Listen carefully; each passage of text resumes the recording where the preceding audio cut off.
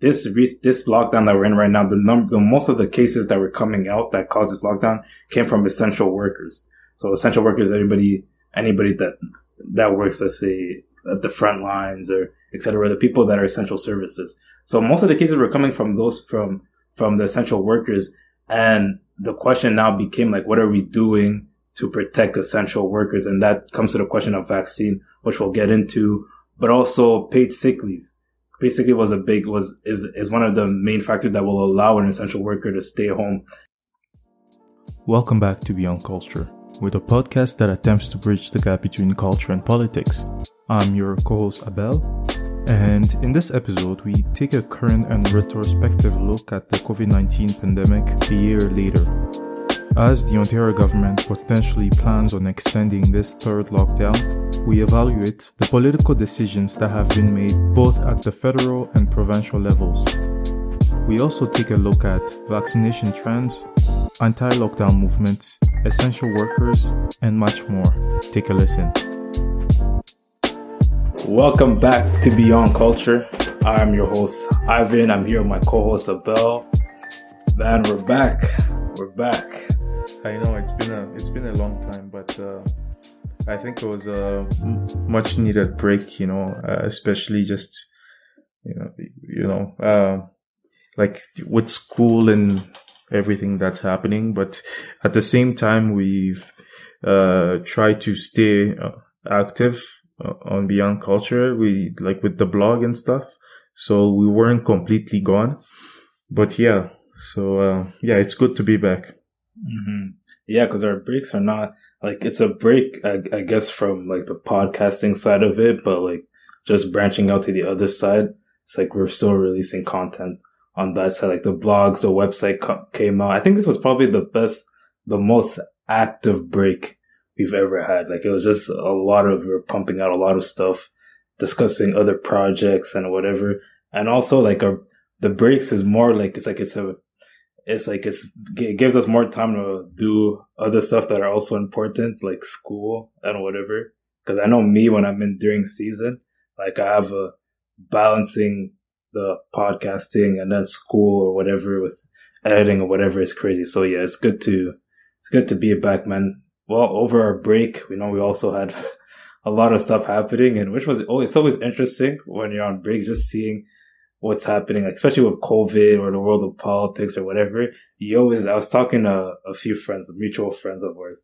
I was just like, or they were telling me that like, yo, when is Beyond Culture coming back? Cause so much was happening. And I'm just like, man, you just have to wait for the perfect time. I think right now is the perfect time to get into this stuff. Yeah, no, every time we're on break, whether it's for a week or 2 weeks or however long it is, there's always something that comes up and we're like, oh man, we should address this, or we're like, oh man, too bad we're on a break, but I think it's good to sometimes just refresh and also, we take these breaks to also figure out what to do next. We just don't want to be like, I don't want to be just pushing out content. I do value quality over volume. Like I know in the age of internet, like the go-to move is to pump out a lot of stuff and create a lot of volume and, something will catch on. But I feel like it's, especially for our brand, it's important to have the quality, to actually put the time, researching, put the time, having the time to research and the time to think about issues, think through issues, so yeah, that's why these breaks happen. And for me, specifically, like, I had to make sure, like, I just do well my exams and stuff, to finish off this last semester of undergrad for me. Yeah, indeed. And it's really real now, because we could basically kind of get into the episode today because it's about COVID and everything. If we really flash back to what are we right now? We're May. So COVID started around, I think it was March area for us. That's where the first like lockdowns, March, April. Yeah, March, April. That's when it's really first started for us. Yeah, and then not too long ago, that anniversary of COVID came, and I remember like even Snapchats gives you like your flashbacks and whatever. And like some friends I had at school were sending me videos. Were like, "Yo, it's so crazy. We left campus about a year ago, not knowing anything. Like we didn't. We just.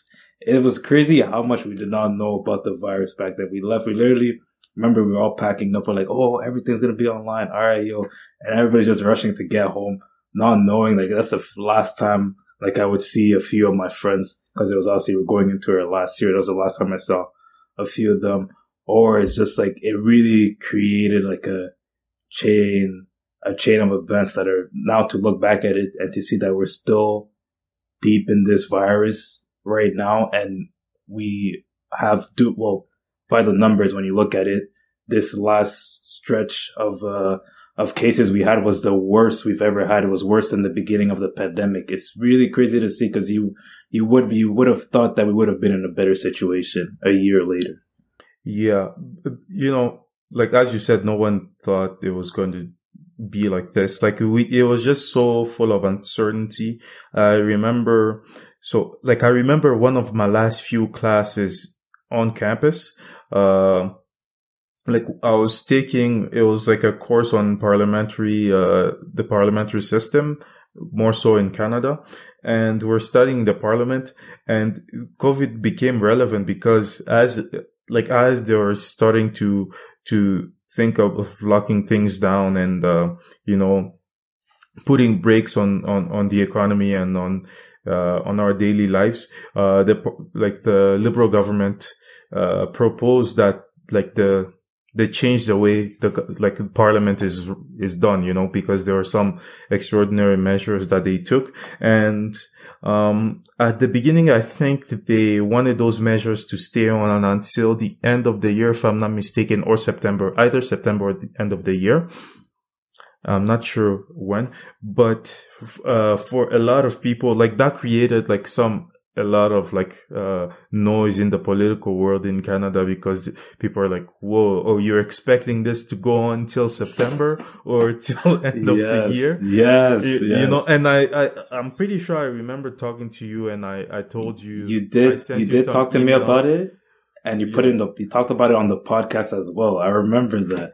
Yeah. And I told you, it looks like the federal government thinks that this is going to take some time, but for most people, we thought, especially after the first lockdown, things would go back to somewhat normal after the first lockdown going into the summer last year. But that wasn't the case. And now we're going through the third lockdown, the third wave, and people are already fearing a fourth wave. So yeah, man, it's created an entire new normal. Yeah, no, man, the fact that you brought that up brought back so many memories. Because I remember when you sent me that email, or you even talked about it. I'm like, nah. We're not gonna be. There's no way we're gonna be here going into the next year. There's no way. We even have a friend, his prediction, let's say I think it was end of March. We're all giving our predictions. Okay, when do you think the lockdown's gonna end? Everybody's giving their own predictions. So me and this other guy were I said July, August or whatever. And then he said, oh, August, September. And we're you're being conservative here. Our other friend was thinking it was end of March. He was just oh yeah, I remember that. He said by April, we're out of here. We're out. No, I remember who you're talking about. Yeah.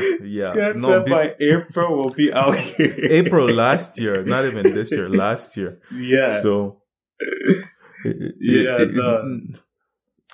Yeah, man, it's an entire new normal, and it's been going on. But at least there's some. There's hope. Especially in Canada, people are looking down south and look at the US and see, with everything that's happening with their vaccinations, that there is hope and there is light at the end of the tunnel, as they say it. But but it's still a tough time. Yeah, and even going into let's say, so summertime comes and we're still in and out of lockdowns, but I think at the end, I think it was maybe July or August where we kind of opened up here in Canada.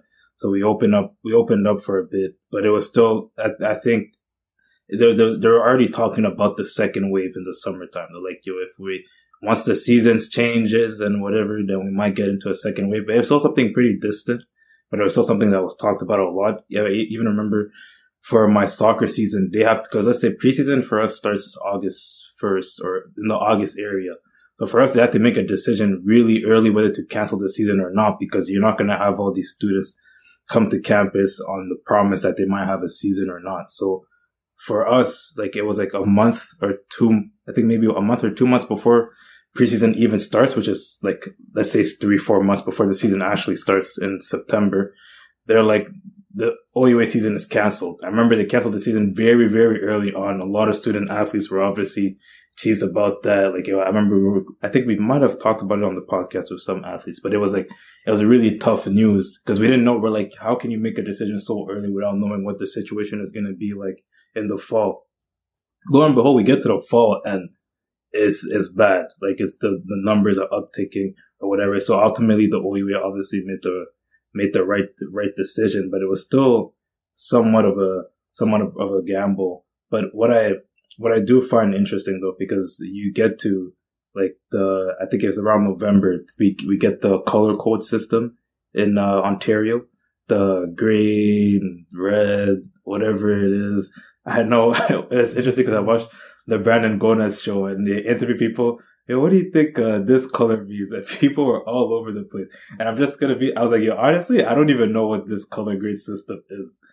And we're supposed to be the one like that paid hardcore attention to politics or whatever, but I couldn't even understand what it meant. It seemed to me that color code system was more for like the businesses and the industries to be able to judge when to open up or not. It wasn't really, I don't think it was really for us civilians to understand. Because if it was for us, like they said, trust me, we would understand. Like I had a really tough time understanding that system. I think that was a bad decision, switching to the color coding system. Like as soon as it came out, like I couldn't make sense of it. And it was also like, I understand why experts needed the color code system, because you need the nuance and the complexities, and you need a system that can actually handle the nuance and the complexities, instead of like stage 1, stage 2, or stage 3. But honestly, I felt like people understood the system better when it was like stage 1, stage 2, stage 3, instead of like the color code. I feel like they could have expanded the stages or, whatever it is, but the code, the colors, oh my God. But there's been plenty of mistakes made, especially on the provincial level in Ontario.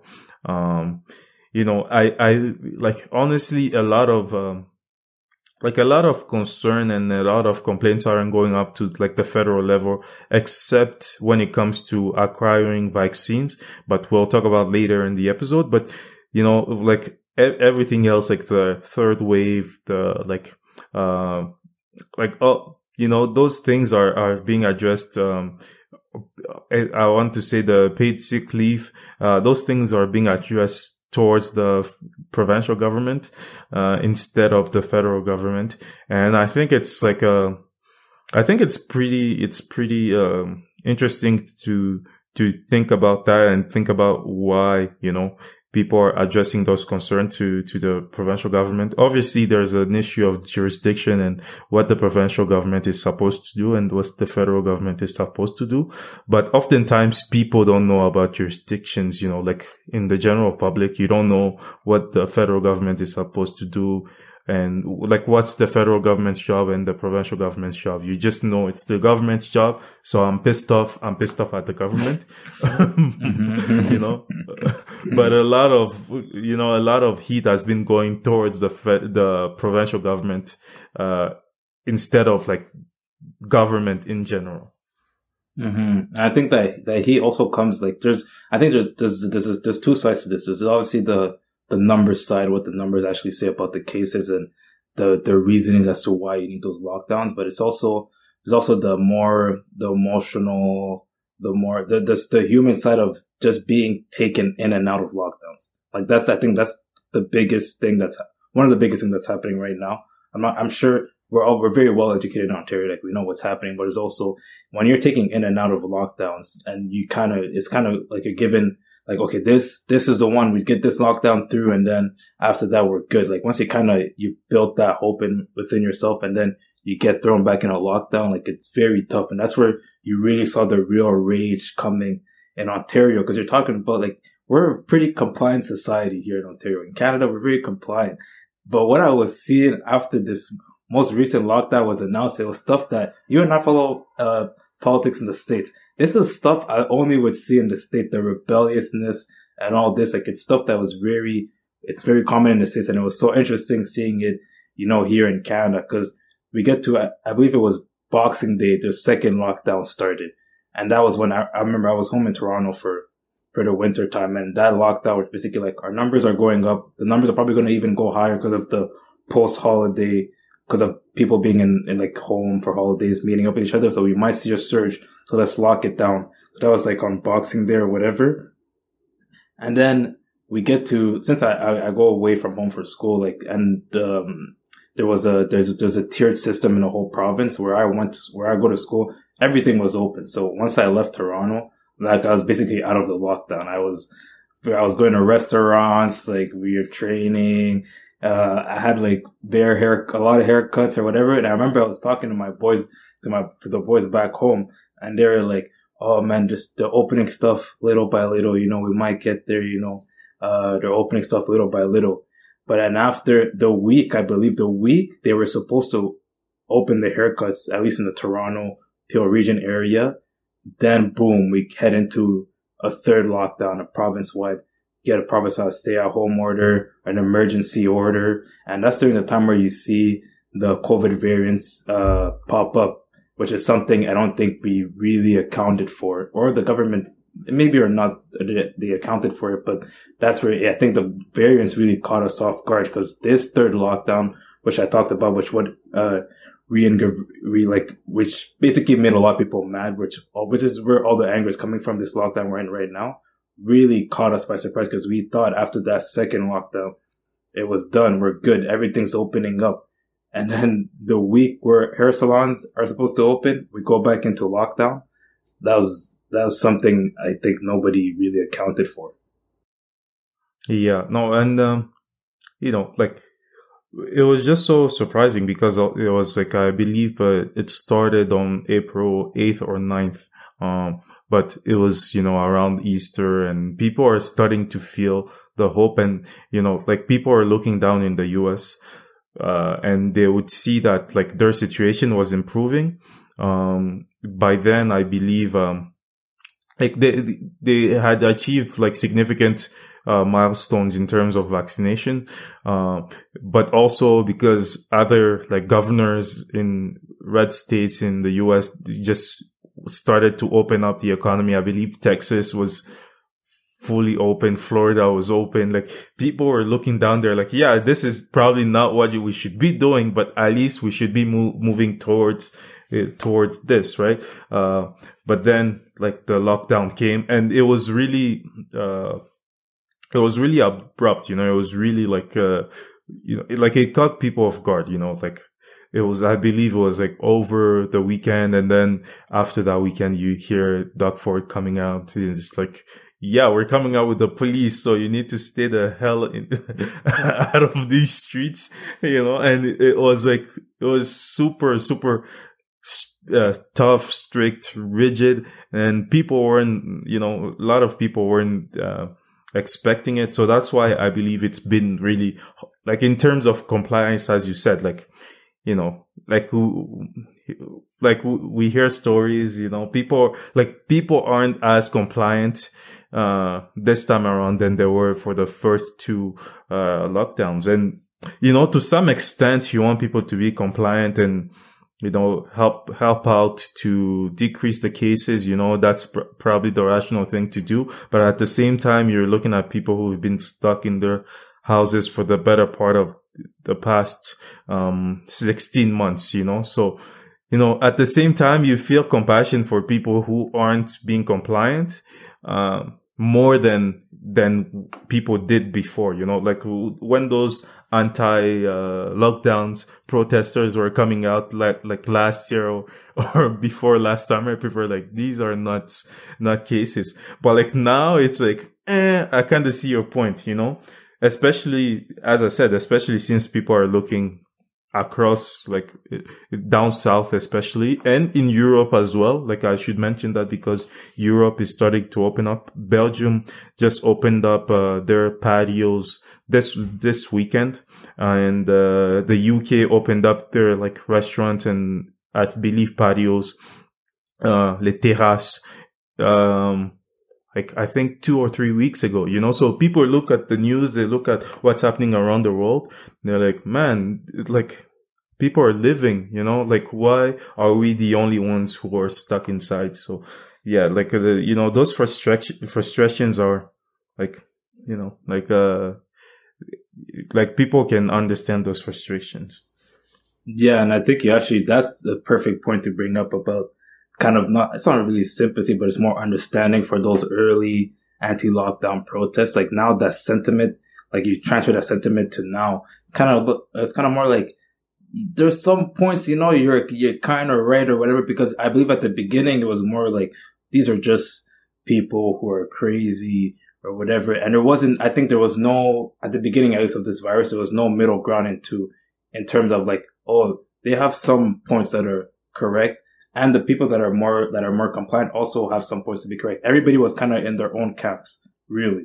I think I was more in the camp of people that are like, no, we have to follow the government because obviously they know what's best in the moment for it. But now I'm more in the camp where I'm like, you know what? Like there is some good points that were made on the other side, because we often dismiss the byproduct of this pandemic, which is obviously the main point, we're focused on the quarantines and focus on people getting the virus, but also there's the other byproduct of people staying at home, suicide, depression, all the like loss of jobs, all these things which I think originally when it was brought up, those points were kind of put to the side more. They weren't really addressed as much, but going into like more recently, I think these points also needs to be highlighted because it's like this is also a very real problem. Like the byproducts could almost become like once we're done with this virus, the biggest thing we're going to have to deal with, like the impact of the coronavirus. And I think that's a really good point you brought up. Yeah. And yeah. Just like one last point I'd like to highlight as you were talking about like the impacts, is that like the secondary impacts, so for example, last year for a lot of people, as you said, this was like a short-term problem, like a short-term societal problem, like COVID. For most people, especially at the beginning, people weren't thinking that this was going to drag on for a year and a half or maybe 2 years, hopefully. But, like people are thinking, okay, if we lock down hard and the cases go down, we can go back to our normal lives, right?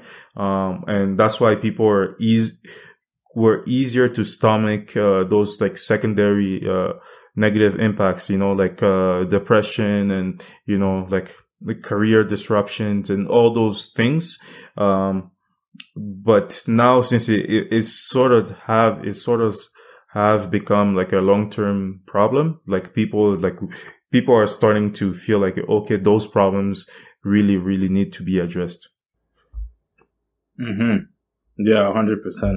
And now even going into just this lockdown that we're in right now, because as you talked about, when like the police was giving, at least at the beginning, they were giving powers to stop you, ask you for your residence, stop your car, and then ask you, what's the purpose of your trip? If it's not essential, you get fined or whatever, you can get criminal charges. And yeah, all of a sudden, I remembered that going into that weekend, I saw a lot of police stations like police precincts all over Ontario say, yeah, we're not doing that. Yeah, we're not going to do that. I'm just like, I'm like, what's happening? It's literally an open dissent. Like I thought they would be on board with this, but they weren't. And then you see then the Ford government pivots the messaging and says, no, this was always meant to be for large gatherings. And it wasn't meant to like, try to tackle the individuals or et cetera, et cetera. But that was very interesting because I think during that moment, I think Doug Ford also stopped taking press conferences, or he was absent for a bit for some reason. And then he came back out after a bit. But no, that was very interesting because I had even had friends message me like, yo, what does this mean? Like, am I going to be, if I step out the house, am I going to be thrown in jail? Like, what's going to happen? And I think that was a very wrong move on the part of the government for sure. Yeah. Oh man, that was super controversial to the point where, as you said, police precincts were saying, no, we're not doing this. Like, I think like the police in Ottawa was probably the first one to say, no, we're not applying this. Or like, we're not doing this. And then like all over Ontario, police were saying like, they are coming out and say, we're not going to do this, but, and, as you said, like we talked about this like not on the podcast, but just personally. And I was telling you how like this was just, like this was just a terrible decision. And a lot of people, you could see like a lot of people were expressing concern. Like people were like asking me about like how is that going to apply to them? And I saw a lot of people, especially young Black guys, saying like, oh my God, this is just going to be a nightmare. That's why, like, when we discussed, I was like, man, this is, like people, like you really have to think through the consequences of your actions, because like a lot of communities don't have like a good relationship with the police. Like the police is not like it's not a positive for some communities. Like the police is not just a positive force. When they see the police, they know something went wrong or something's about to go wrong or something like that. Like, like that's their perception of the police. So when you tell them like, like if you go in the street, even if you're going to the store, the police will stop you and ask you where you're going. For a lot of people, that's not like a great experience. Like I understand I've been in situations where like at times in my life, I've been like, like when I see a police officer, I'm like, there's nothing going on, like it's okay. I'm not frightened or anything, but for a lot of people in a lot of situations, when they see the police, it's not a good experience, or it's like they don't feel like it's a good, it's like a positive presence, as I said. So in order, like creating a police state on top of all of those concerns is probably not ideal, and that's not to say anything bad about the police or bad about like the communities who don't perceive the police in a positive light. It's just a matter of fact, so yeah, that's why I thought like it was just a terrible decision. Mm-hmm. So it was kind of reassuring to see so many police stations say, yeah, we're not doing that. That kind of surprised me. I'm like, okay, well, they're more practical, because at the end of the day, I think it was more of a question of practicality. Do I really want to spend all the manpower stopping vehicles left, right, and center just to ask where they're coming from? You know how much money we'll be wasting doing that? Like, it doesn't really make sense. So I think where they came from was more of a practical standpoint. They're like, this doesn't even make sense to do. It's not efficient at all. But I was just doing research on it because I was interested in seeing how much of the police force is out there stopping these big gatherings. And since I think Toronto has 16 teams devoted to breaking up these illegal gatherings. And I was just doing research, like since April 22nd, like they've handed out 570 tickets, like in total. And that ranges from the fines of $750 to criminal charges. So they're out in full force. And apparently I believe this last week that just finished or whatever, it was is the most amount of busts they have done ever. I think 100 more than the week before. So clearly, when it comes to the question of compliance, people are not complying at all. Yeah. Moving on to, wait, yeah, you can go ahead. Go ahead. No, I was just gonna say, well, I'm moving on more to the point because there's also one of the big problems that was happening, at least when we're heading into this third lockdown, was the question about like how effective is our strategy? Because this lockdown that we're in right now, the most of the cases that were coming out that caused this lockdown came from essential workers. So essential workers, anybody that works, let's say, at the front lines or et cetera, the people that are essential services. So most of the cases were coming from from the essential workers. And the question now became like, what are we doing to protect essential workers? And that comes to the question of vaccine, which we'll get into, but also paid sick leave. Paid sick leave is one of the main factors that will allow an essential worker to stay home. And we saw like stories, like really, really tough stories. I don't know if you heard the story about the Emily Victoria Vegas. I think she's from Brampton. It's like the youngest person in Ontario to die from the virus. She was like 13. Yeah, she was 13 years old, and her father's an essential worker. And yeah, like those stories came out. Obviously, Brampton's it's a hotspot for the virus, but stories like that came out, and then like people essentially shifting to the government, the provincial government, to say, what exactly are you doing for protecting our essential workers? And paid sick leave was at the provincial level was something that was that was suggested at the beginning of the pandemic, like at least to get at the provincial level. And the Ford government, their defense to it was like we expected the government to extend their federal program on this, so they kind of pushed the blame towards the Trudeau government. And now we see, because we're basically election season starts very soon in terms of our provincial election. At least it's going to start next year. And we see that the Doug Ford government is now pushing the messaging where they're trying to lay blame now on the federal government. Like they've purchased like radio and TV time, like very recently, to lay the blame on the Liberal government for the pandemic response. Because not only about the paid sick leave program, but also about stopping international travel, which would have stopped, to what they're saying, it would have stopped the variants from coming in. But the paid sick leave thing was a big issue. And then they finally announced their 3-day paid sick leave. But also for a lot of people, that like, does it make sense to have a 3-day paid sick leave for a virus that lasts at least 14 days for you to completely at least be in quarantine for, or et cetera? But even the 3-day paid sick leave that they announced was not well received. It was something that was like, okay, we finally got it, but it wasn't something that was like, oh, thank you, finally we got what we asked for. They were expecting to have much more than 3-day paid sick leave. Yeah. Like the paid sick leave has been really controversial, and rightfully so, because like what we saw was just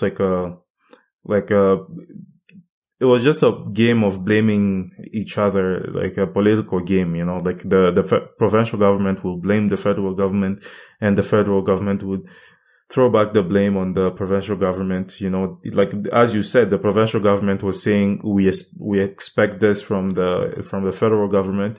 And the federal government was like, no, we're not going to do this by ourselves. Like I believe their messaging was like, we're prepared to work together to start a program, but you have to do some heavy lifting. And for some reason, the Ford government wasn't willing to do that. And as you said, like it's becoming increasingly political. There's an election season next year. And I'm not sure how effective that messaging is. As I said before, most of the blame is being put on the provincial government other than the federal government.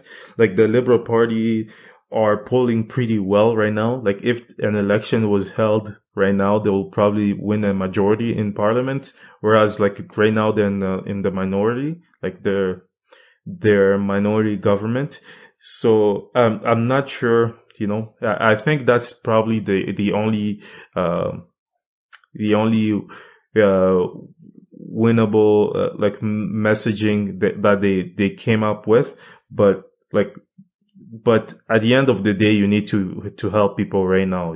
Like as you said, like a lot of these cases are from essential workers, and they're essential workers. And also many of these cases now are given how these variants are working and how they're really hitting hard young people, like I saw a stat where it said, I'm not sure the time frame. I believe like last week or the past 2 weeks, like, 24% of the new cases were, like children constituted 24% of the new cases, so we're no longer in that phase where, the virus was only hitting like adults who are right now being vaccinated.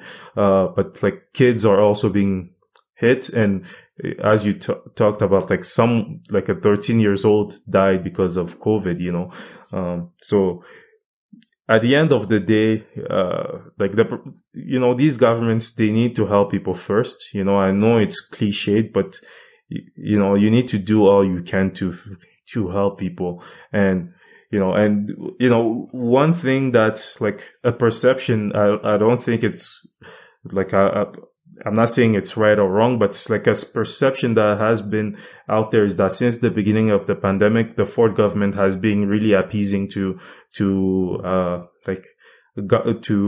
companies, big companies, and not really looking out as much for workers. Like the problem with like the paid sick leave is that the fear they would have to mandate these companies to give them to workers. That's why the Ford government didn't want to do it. They said, we don't want to mandate companies to do that. But, like this is an unprecedented time. If people can have paid sick leave now in the midst of a pandemic that's resurging, like when can people have it? Like, so it kind of, to some extent, it speaks to our value as a society. And it also speaks to the failure of our government, so. Yeah. And even because you saw during that time as well, as the people are trying to get paid sick leave, that's when I think Doug Ford came out with his press conference. I forgot what was the story of what happened, but I remember talking to you about this. He cried at the press conference. But for the Ontarians, those were, for most people, I believe those were really seen as crocodile tears, because it's like, we've been begging for paid sick leave for I don't know how long. Like, your tears, like, yes, feel your feels, but also you should be doing something. You actually have the power to be doing something. So for a lot of Ontarians, it was really seen as crocodile tears. I remember talking to you about that. But before we get into the vaccines, I just want to talk about how long this lockdown is probably going to be, because like as I was researching for this episode, like public health experts were saying that, like the cases, the new cases, the amount of new cases is not probably going to go low enough to the point where the government will feel comfortable to open up by, I believe, May 20th. That's the date, in like 11 days.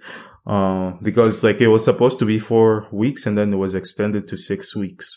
And now it looks like it's probably going to be extended because, one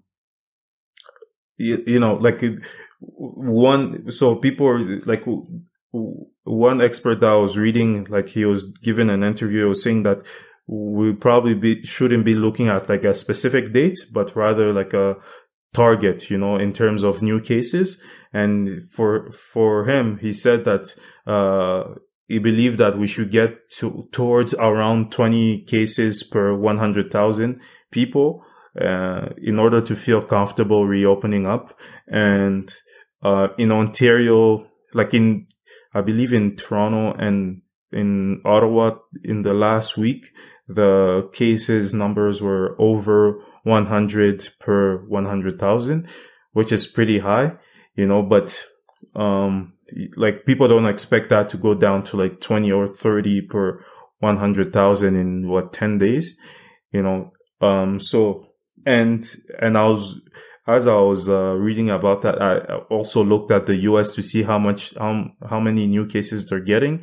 Like in terms of new cases per 100,000, it's down to, I believe, around 20 or less than 20, so like if that's like if people are looking down to the US to kind of gauge when things are going to open up or things are going to be like they are down there, like it's probably going to take a while, or this lockdown is probably going to take more time, maybe like 2 more weeks, 3 more weeks, but who knows? Yeah, but probably not.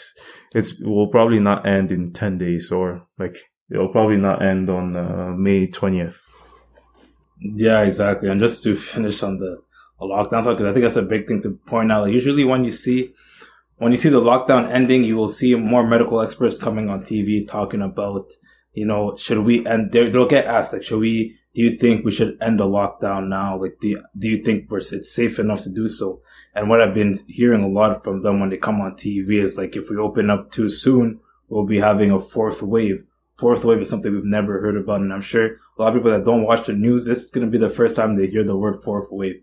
But yeah, fourth wave is what they're talking about now. So I believe we also get extended. I really wonder until how long. Obviously, it's going to depend on what the situation is like, but still, it's gonna be tough news to hear for a lot of Ontarians. So we'll just take a quick break and then we'll come back and talk about the vaccine.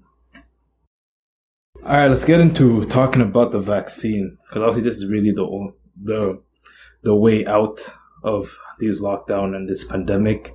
And originally, at least in Ontario and around Canada, the only way to really get the vaccines was through pop-up clinics. So pop-up clinics, they'll be in any community centers and etc. And what I was seeing at the beginning and still to this day was really bad in terms of long lineups and etc. Like I was just reading a story about, there was one in Scarborough, and people started lining up like at midnight so that they could get it, so once you line up in these pop-up clinics or whatever in these lines, you get like there's a certain amount of tickets that they give out, and that's basically giving you like a same day appointment. So you come back, then boom, for your same day appointment, and you get vaccinated or whatever. But for the one in Scarborough, like I think they wrapped around a full-size football field like 5 times. People are lining up starting at midnight, and by 5:30 a.m. it was already packed, like completely packed. And the messaging, or at least the communication into how to get information about this, really, there was no real centralized system of communication. It was all over the place. People were getting information from social media, and one of the big, let's say, not really organizations, but accounts that came out to help people was Vaccine Hunters Canada, which you and I talked about. Like right now, they're getting a lot of praise, and people that are getting vaccinated are making sure to post their vaccine pictures. We're saying, got vaccinated thanks to Vaccine Hunters Canada. They at them on Twitter or whatever. But the fact that we needed a thing like Vaccine Hunters to have a clear, concise place where people could get their information on pop-up clinics was a huge problem to begin with, because it kind of showed that we did not have, at least at our city level here in Toronto, we did not have the infrastructure to host all this type of information, to have a centralized system where we could diffuse that information. So it kind of seemed like, for a lack of a better word, it was the way we went about handling the vaccine distribution in Toronto was very ghetto in a sense. Like it wasn't, you would think that at the municipal level we would be doing a way better job. And eventually the Toronto government ended up partnering up with Vaccine Hunters. And so it makes it kind of easier for Vaccine Hunters to get the up-to-date information. So Vaccine Hunters, basically, they know exactly, well, they get to know how many vaccines are left at a certain pop-up clinic. Then they push people towards coming to that clinic. If it's full, then they kind of save people a lot of time from having to actually go to that clinic. But I remember a reporter asked John Tory, he's like, what does this mean, at least for our capabilities at the municipal level, that you as you have to partner up with a Twitter account? And shout out to everybody that does Vaccine Hunters. It's a bunch of tech guys from Toronto, and I believe also Waterloo, which is like Toronto, Waterloo is kind of our own Silicon Valley, which nobody ever talks about, but we have our own Silicon Valley, the Toronto, Waterloo area. But yeah, big shout out to those tech guys that did that. But John Tory ended up answering that question by saying, I don't think that's how we need to see to see this. We need to see it more as they are doing the work that we also want to do. So we might as well partner up because we're both doing the same work. We both have the same goal. And yes, that question is right, but I'm sorry. Like, it's also, there's another side to it where it really shows our ineptitude or the ineptitude of the municipal government. And I think that really needed to be pointed out. Yeah, well, the vaccine thing in Canada, just the delivery, the supply, and as you address the demand, it hasn't been ideal, and for understandable reasons. As you talked about, just like, I think this was an interesting side of the problem, talking about like the organization, in order to like vaccinate people, our organization wasn't up to task, but also just the supply, man. The supply wasn't there. At the end of the day, if you don't have many vaccines, you're going to have long lines. If you don't have, if the supply is not high enough, you're going to be in this situation. And like, one of the reasons why the supply was low is because, first of all, like, Canada is not manufacturing any of the vaccines, unless I'm wrong, but I would say I'm pretty certain Canada is not manufacturing any vaccines.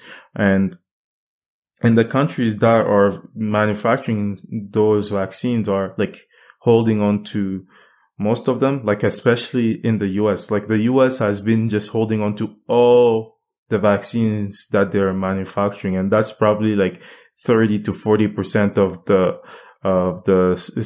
the supply,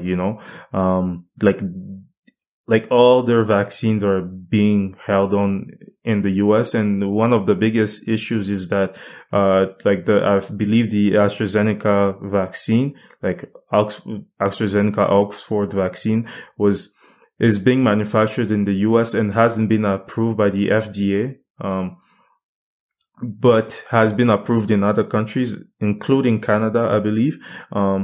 It has been approved in Canada, but the US government is still holding on to those doses, and many of them are probably going to go bad in a couple of months. So that was one huge problem. To start, like, at the beginning, Joe Biden, the president of the US, said that he was going to share some vaccines with Canada and Mexico because we're neighbors. They shared, I believe, 3 million doses. And then, after more pressure, the administration came out and said that they were pretty much going to share their entire stock of the AstraZeneca vaccine.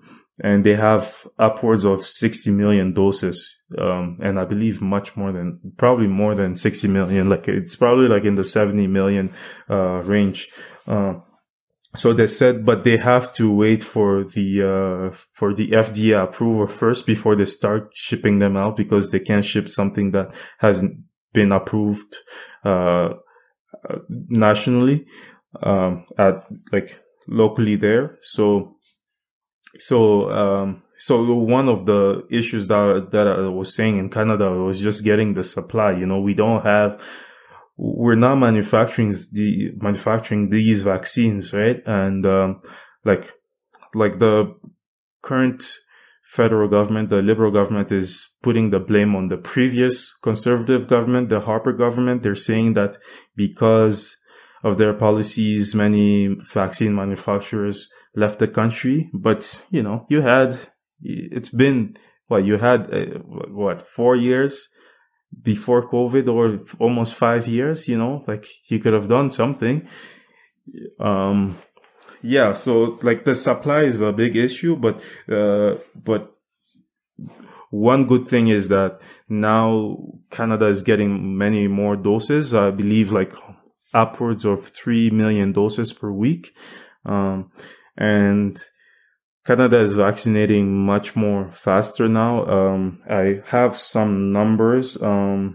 We're recording this on Sunday, May 9th.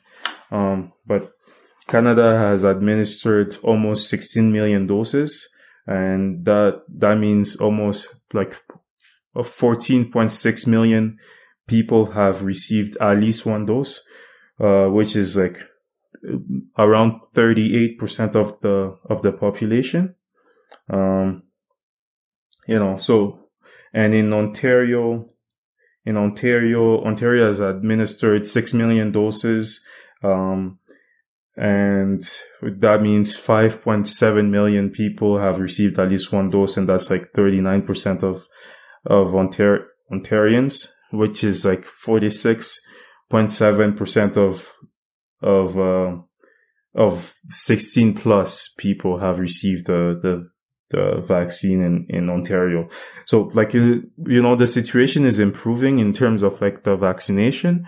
And I should expect the situation in terms of also like new cases to also improve as people are becoming fully vaccinated and acquiring the immunity, because obviously you have to, for most of these vaccines, you have to get vaccinated. You need 2 doses, which are spaced out, but also Canada is spacing out the doses for quite some time.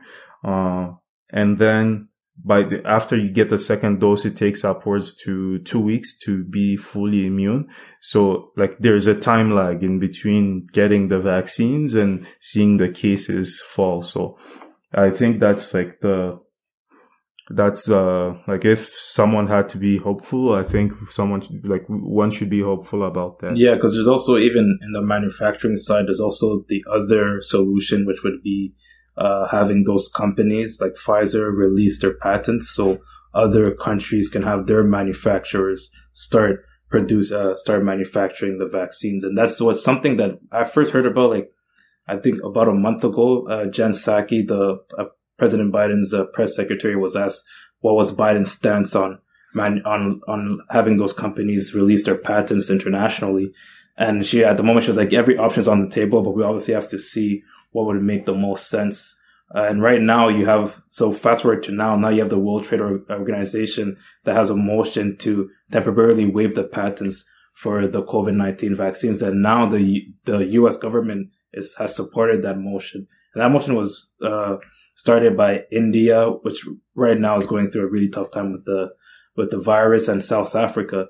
So now we're in a moment where the U.S. is not supporting the motion, but Canada has not really stated whether they support the motion or not. Trudeau has said that we need to reach a consensus with the WTO before we officially make that decision about that. But this strategy is kind of more like a medium to long term strategy. It won't help you immediately, but medium to long term, when you get to ramp up that manufacturing, it really does help your country. But the NDP has basically accused the Trudeau government of trying to side with the big pharmaceuticals, because in a sense, what they're saying is that Justin Trudeau wants to side with them, because if the big pharmaceuticals release their patents, then they don't get to make as much money, because then the other manufacturers are also getting to make the virus, but they still get some type of money, but it's more like they don't have that monopoly that they have right now.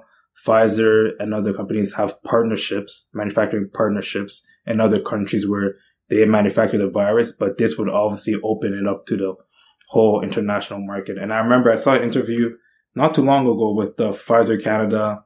I believe he's a director. I think his last name is Paquette or something. And he was interviewed by CBC. And then the interviewer asked him, like, why, like, what do you think this is not a good idea? Like, why do you think it wouldn't be helpful? Because he said it's not going to be helpful or whatever. And I was listening to the whole interview. He basically said a lot and nothing at the same time. He was like, we don't believe that's the best way to do it. Manufacturing is the better way. But he was saying a lot, but it was more like, it seemed like there's also other motives that were part of it. And I think the bottom line motive is obviously one of the biggest motives. But yeah, we'll take a quick break and we'll be right back. But yeah, like as I was saying with the vaccine patents, like that's a more medium to long term strategy, which will really help us boost more of our vaccinations here in Canada. But what's actually interesting is that I asked a friend, like, what's it like because he's vaccinated or whatever. Because I was really wondering what was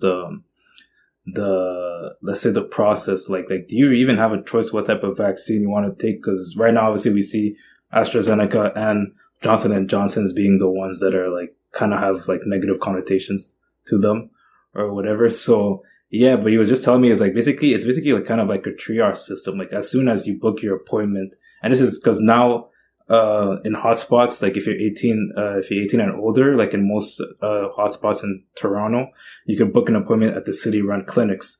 But yeah, he was like basically like you come in that day and they're saying today we are giving out Pfizer shots. So basically, you're kind of you don't really get a say into what type of vaccine you're gonna get. The only way you really get to do that is if you decide to cancel your appointment and and book another one at a later time when you would expect the clinic to be giving out like other types of vaccines. And I think that's an important thing to say because recently there's been like a big controversy, at least in the medical world, and even it has implications for all of us because the National Advisory Committee of Immunization in Canada, which is basically made up of 15 medical members who provide guidance on the use of vaccines currently or newly approved for use in Canada to the government.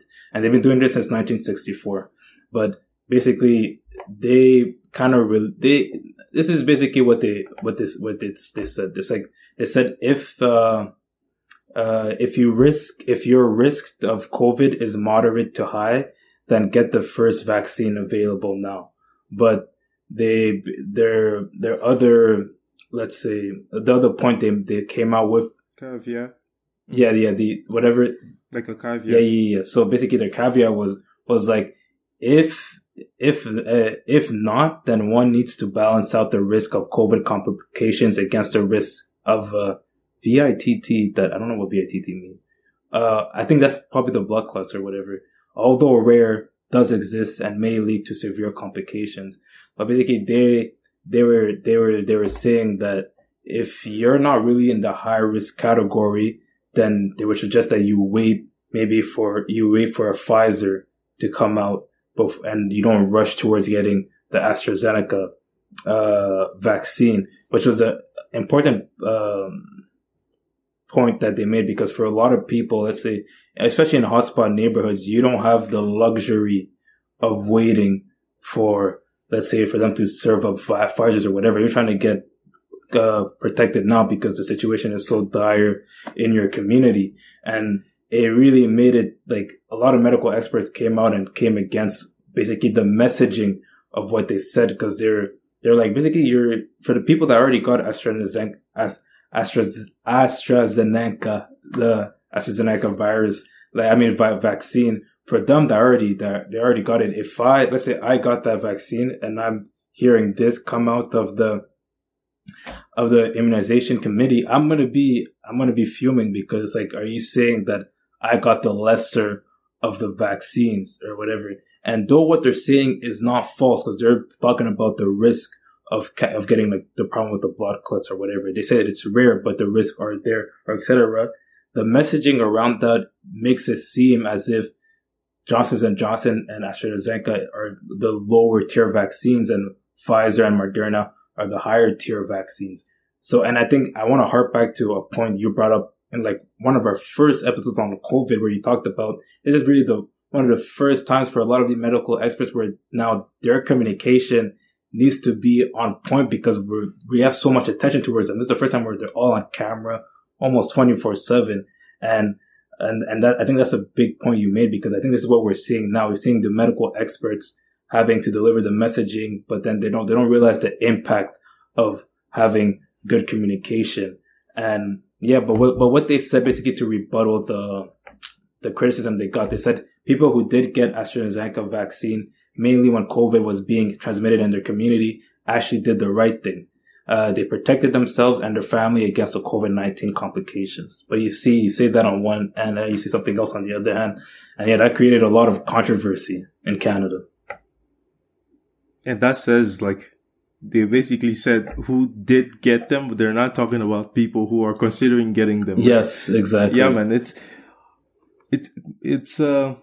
Obviously, like, as you said, to your point, like, it's for medical experts and public health experts, like, their words matter now more than ever. So, like, whatever you say carry a lot of weight. So, like, you need to really weight what you're trying to say before saying it. But at the same time, man, like at the beginning, when people started hearing about these like complications, they were pretty like rare, and they're still rare, but we've heard more about them as time go on. And I believe people are having concerns, right? And like medical experts should try to like address those concerns and not just dismiss them outright, because there was a pause in the EU to consider the Johnson & Johnson vaccine, I believe. The pause lasted for a couple of days, I believe, like 28 hours. But that really shook the public, in terms of their confidence. And even in the US, they paused the Johnson & Johnson vaccine as well, for a week, I believe. In EU, it might have been AstraZeneca or Johnson & Johnson. I'm not too sure. But in the US, I'm sure it was the Johnson & Johnson vaccine. And they paused it to review their data. The FDA paused for a week, I believe. And a lot of people are saying, like, this is not going to, like, help, like, vaccine hesitancy, and I think those people are right, because now if you look at the US, like the rates of people taking the Johnson & Johnson vaccine has been going down. Like, after they resumed using that vaccine, like, the rate was where it was before, but now it's going down. But also the rates of vaccinations overall are going down in the US, like, slightly down. So I don't know, man. It's, it's a personal decision for most people. It's not like someone's going to force you to take the vaccine, but, as a person, you need to consider the impact of the vaccine on your community. And in terms of just the public health experts, like, they need to really, really consider their words, because if you're telling people, wait, consider consider the consequences, like, a lot of people are just going to say, no, I'm not getting vaccinated, and that, or like, best case, like, not best case scenario, but another scenario is that someone can say, okay, I don't want this vaccine. I'll wait for the Pfizer or Moderna one.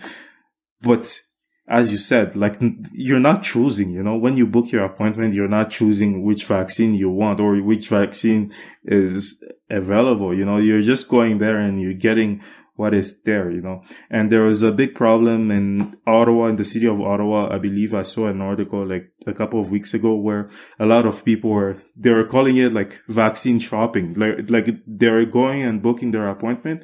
And once they got there, they were told, we're offering the AstraZeneca vaccine. They were like, I'll rebook and come back when you have Pfizer. I'm dead. Yeah, and that's not helping in terms of vaccinating as many people as possible, as soon as possible. Yeah, exactly. And I think what's interesting is yeah. Mm-hmm. No, you can go ahead. No, I forgot to address the patent thing. Like I'm not too familiar with the Canadian response, but if it's, as you said, they're waiting for a consensus at the WTO, like, that's some weak stuff, because people are coming out for it or against it before the meeting at the WTO this week, right? Like, Germany came out against waiving the patents. The US and France came out for waiving those patents. And, like, as you said, like, these, like, the spokespeople at the pharmaceutical companies are not making sense. Mm-hmm. I was hearing the arguments. They're saying, okay, our entire industry is based on patents. So if you do this, you're disrupting our industry, blah, blah, blah. And they're saying on top of that, they're like, oh, the vaccine takes a lot of components and a lot of parts and a lot of expertise. It's not just, you don't just need, like, the patents are just the recipe. You don't just need the recipe. You also need the ingredients. So if you release the patents, people might, manufacturing it unsafely, or, but like, dude, like, what is it? Is it the first argument or the second one? Because even if you do release it, if someone is able to manufacture it, let's say in Canada, like I heard there was like a vaccine manufacturer ready to manufacture those vaccines in Canada. So if they're able to do it, like, we have a thorough system that will look at the safety and how they're manufacturing it, So like the safety part, I don't really buy it, like in terms of like, oh, it's going to be hard to get, like, to do it safely and have all the ingredients. If you release it and people don't have ingredients, then they won't manufacture it. And if they do, and they fail the safety test, then who cares? What does it add? But the upside is that if some people are actually able to manufacture it, then the supply will go up and the world will be vaccinated much sooner. So like the argument doesn't make much sense to me, but like, I'm not saying that like if they release the patents will have an increase in supply, but I'm just saying that the arguments against waiving it don't make much sense to me. Yeah, no, I agree. It seems like there's other motives there. There's definitely other motives there. But I guess we kind of covered everything. I'm not sure what else we missed. I'm sure we probably missed something. But in terms of this episode, I think we kind of covered everything. And as a last point, I just wanted to ask you, because it's kind of more, it's not really funny, but I find it kind of funny, but there was a claim, because a lot of during this lockdown, Doug shut down like the tennis courts, basketball courts and whatever. And then there was a claim, but then the beach volleyball was open, so you could do beach volleyball. I don't know if you saw it, like it was on social media, there was kind of a claim that those policies were somewhat racist, because the basketball courts that are in obviously our communities that's where most of us have our fun, but then you have beach volleyball open. I just wanted to hear your take on that. Personally, for me, I did not think. I think it was just ineptitude more than actually it being racist policies, because it didn't you weren't allowed to golf either, and you weren't allowed to play tennis either, and those other sports. I don't think it was racist policies, but I think it just showed more ineptitude more than anything. Yeah, honestly, I think it's the former rather than the latter, as you said. I just thought the whole policy wasn't thought through carefully, and in general, I don't think it was like a racist policy, but in general, I think that's like these, not just government, but also for example, the CDC in the US, has been really against outdoors activities, and their policies are really, really strict when it comes to those outdoors activities and what they're recommending. And at times it seems unnecessary, we know that COVID is it's not passing through. There was just a study that came out that showed that, it's the risk of getting COVID because of touching a surface or something like that is not high. And also the risk of getting it outdoors, especially in the US where people are getting vaccinated, but getting it outdoors in when people are distant or standing at a distance is also not considerable. So I feel a lot of these government agencies are being too strict on their measures, on their recommendations.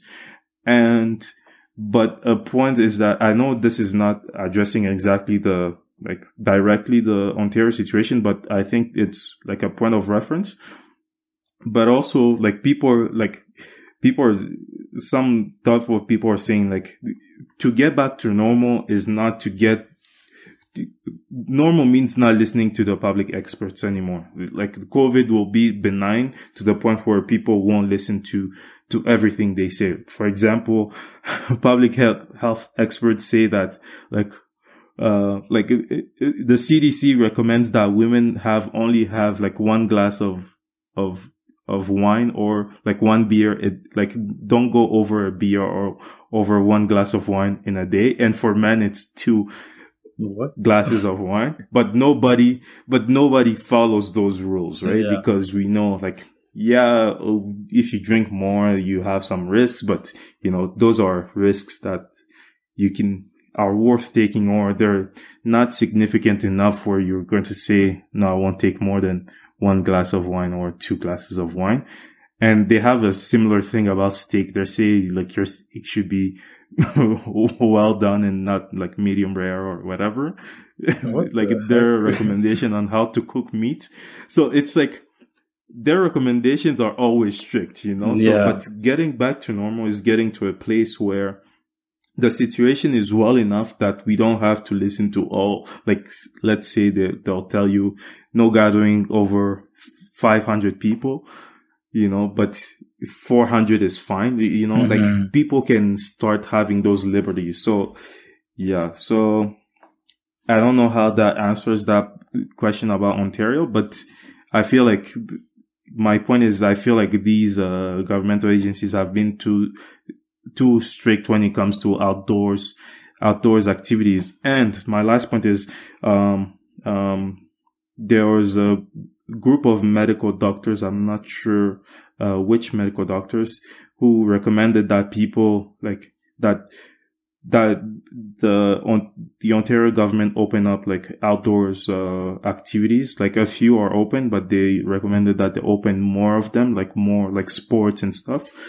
So like it's when people say follow the science, I don't think the science is on the side of closing everything outdoors. So, they should open up a little bit more. Yeah, no, I agree. Because even during the first lockdown, like what got like me through it is I went running a lot, but I also played a lot of tennis with my sister. So it was one of the activities that you could do, and for a very good reason. You're pretty far apart when you're playing tennis. So, especially if you're from the same household, it doesn't even matter.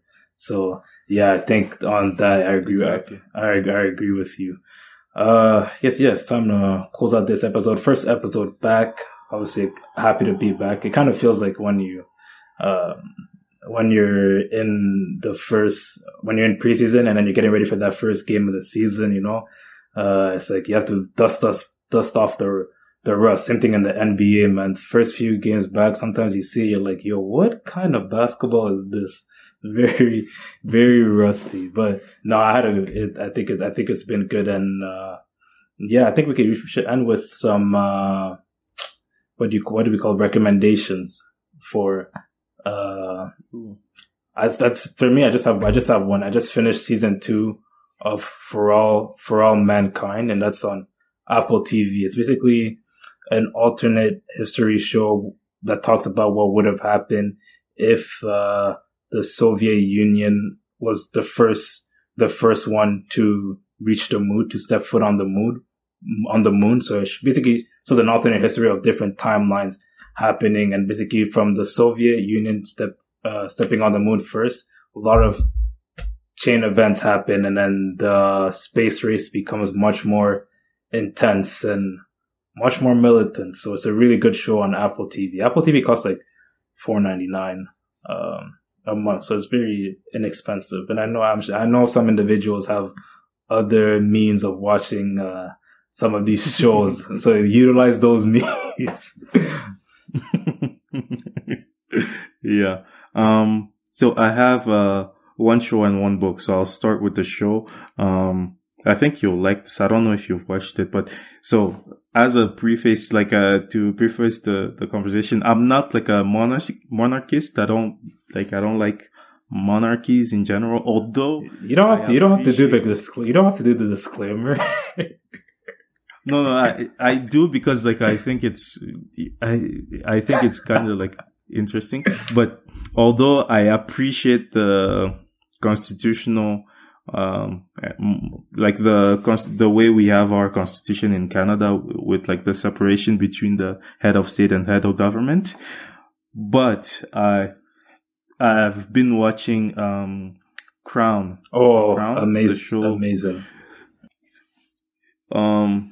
Yeah, man, I didn't think I would like it because it's about like it's about like the United Kingdom's monarchy in the 20th century, I think.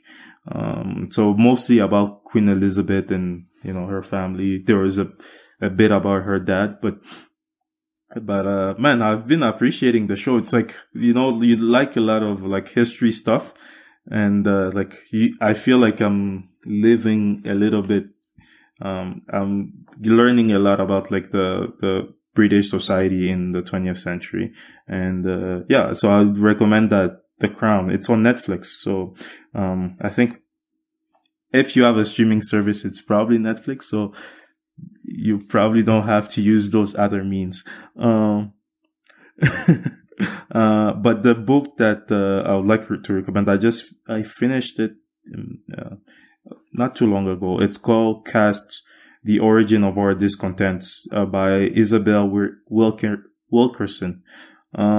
It's basically about race and racism in America, but it has like a super interesting framing.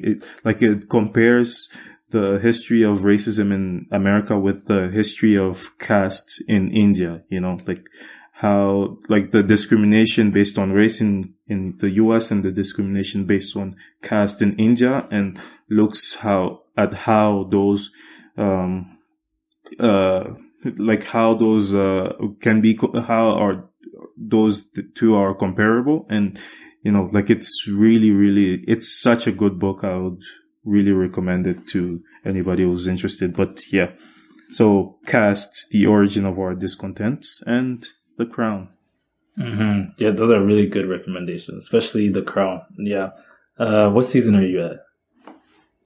I'm just curious. Beginning of season 3. I think I just finished the first episode. Oh, okay. Yeah, nice. No, The Crown is definitely a good show. I can't wait for next season to come. Especially you'll see where the most recent season ends, and then it will really get you excited for the up and coming season, because there's a lot. This is the season where I'm not gonna spoil anything, but you're gonna have a good time. But yeah, that was Beyond Culture. Goodbye and good night. Good night.